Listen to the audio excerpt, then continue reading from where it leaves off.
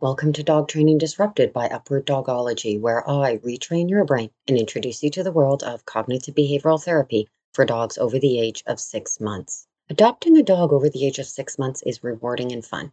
When initially integrating dogs into our family, we can expect some challenges.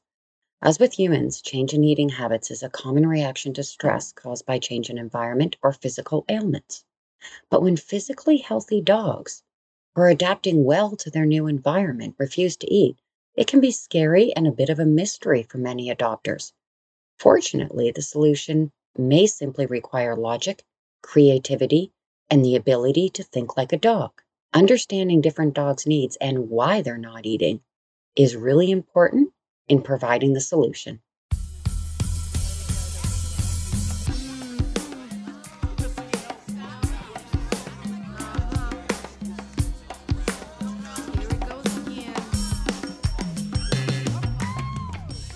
Hello, I'm Billy Groom, your host and expert in canine cognitive behavioral therapy. I'm going to start out by talking about family dogs. And what I mean by that is there's a lot of dogs that are adopted that were initially raised with a family who had good intentions and then for some reason were surrendered and then adopted, or they were born into foster care or were raised in foster care with a reputable rescue organization. And it's common for these caregivers or these original people who had the dog to teach and apply basic commands during puppyhood. What I mean by that would be a basic sit, stay, okay, and that would occur during a feeding routine. And this feeding routine, when transferred to the new home, can provide clarity and comfort. So if the dog automatically sits when they're triggered that it's feeding time, and an example of that would be going to the food cupboard and opening it, and then automatically the dog sits, we can safely assume they were taught some kind of feeding routine during puppyhood and that they recognize that. And some dogs actually will be hesitant to eat if this routine is not followed, leading adopters to assume the dog is nervous to eat. So we all can't have the same routine. We all can't have our food in the same cupboard or have the same layout in our kitchen or have the same time of day that we feed. We need some sort of transferable skill. If that transferable skill was established during puppyhood but isn't carried forward, that can cause the dog not to eat. So, for example, if the dog is used to hearing sit, wait, go, and then the new home is doing sit, stay, okay, this could cause a dog not to eat. They just simply don't know what those words mean and they're waiting for the ones that they do. So, in order to overcome that, you could contact the previous caregiver. And if that's not an option, then simply try different sets of words to learn what works with the dog. Dogs always let us know what they know. I'm going to give you another example of just where logic fits in with a dog, Sophie. This occurred early in my career. A client recently adopted Sophie from their local shelter. I think Sophie was originally in a nice family who could no longer care for her. So Sophie refused to eat from her bowl. My client assumed Sophie was nervous and tried hand feeding. Sophie ate from their hand without a problem, but she continued to refuse to eat from the bowl. So the success with hand feeding told us that Sophie wasn't hesitant to eat, she wasn't nervous of human contact, and she was also really friendly upon my arrival and showed no signs of nervousness. So why was she refusing to eat? As I watched Sophie, I thought perhaps she was bothered by her long floppy ears touching the sides of the bowl, so I suggested switching from a bowl to a plate. There we had success. Almost. After consuming the portion on the half of the plate closest to her, she stepped back, refusing to eat the remaining food. So I suggested turning the plate around so her ears did not drag across the dirty plate. And this worked well. Well, it worked well for Sophie, but my clients felt a little bit odd to be standing there turning her plate around. To quote my client, really, she is quite the little princess. I then suggested moving the plate away from the wall, allowing her to access the other side of the plate on her own. Alternatively, they could switch to a rectangular-shaped plate. Problem solved. So sometimes it's just using logic and reading the dog. I'm going to talk a bit about community dogs here. And what I mean by that, those are dogs that live in communities, and the people tend to know them and know where they are, and the dogs tend to know what's going on in the community, and they survive on scraps provided by those people. So once rescued and homed, if that works. I'm not saying all of these dogs need to be rescued or homed, but for the ones that are, they can be surprisingly picky when it comes to what they'll eat. Many prefer people food, and they'll literally cherry pick around kibble or not eat anything at all and just prefer to go hungry. So creatively combining dog food with people food is a great way to sort of meet them in the middle. And it is common for these dogs to like one type of dog food one week and then suddenly poo-poo it the next. Of course, it's important to consult with your veterinarian or certified canine nutritionist to avoid allergic reactions and unsafe feeding practices and to ensure your dog is receiving all the required nutrients.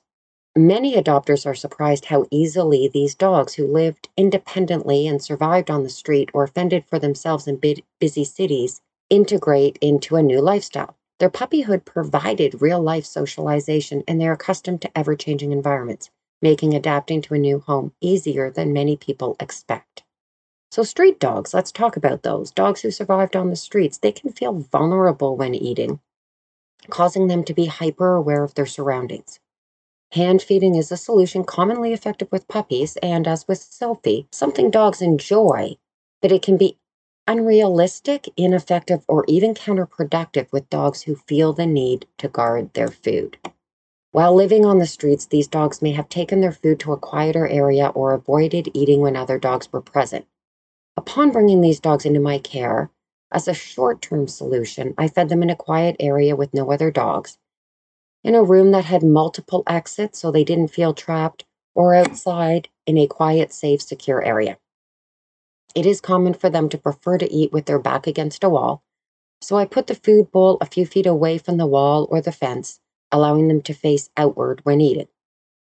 Dogs who lived outside their entire life, whether on the street or in a community or on a chain or as an outdoor guard dog, can be distrusting of people offering food or feeling uncomfortable eating as they feel vulnerable or on guard. It is important to address the reason for the behavior to provide long-term solutions. And that's where canine cognitive behavioral therapy comes in.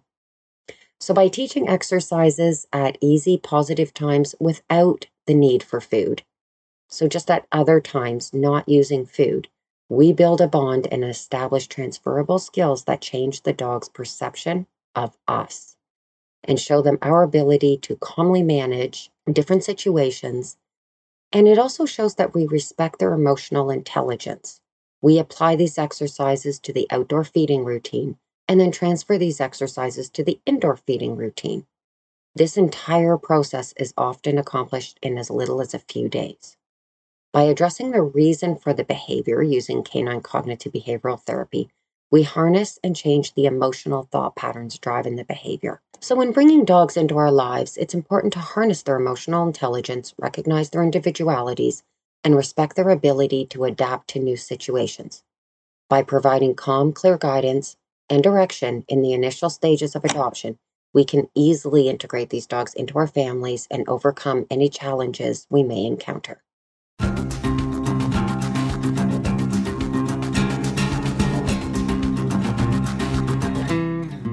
So I hope that chat stimulated some ideas and a new way of looking at common problems. It's important to be creative and logical when addressing challenges such as dogs refusing to eat. Dog experts often provide generic suggestions, or ones successful with puppies, but not necessarily with older dogs, or ones focusing on the food. What we really want to focus on is the dog. This is why I love Canine CBT. It's adaptable, logical, creative, and follows the principles of cognitive behavioral therapy, allowing us to provide options and change perception to change behavior. To learn more about CCBT, please listen to some of the many shows I've had an opportunity to be interviewed on. These have great hosts and they ask amazing questions about myself and about canine CBT, about rescued dogs, the industry, and animal welfare. The links are on my website, www.upperdogology.com. I recommend The Science and Magic of the Human-Animal Bond, The Dog Connection Show, or DVM 360 with Dr. Adam Chrisman, who is also a guest on this podcast. These links are in the show notes. My articles are featured in Cold Noses News blog, American Association of Pet Parents, and Happy Homes. For client videos, please follow Upper Dogology on Instagram. Upward Dogology is also on Facebook and Twitter, and I'm quite active on LinkedIn. My account is Billy Groom. I recently started a YouTube channel. That's Upward Dogology, so please check that out for videos.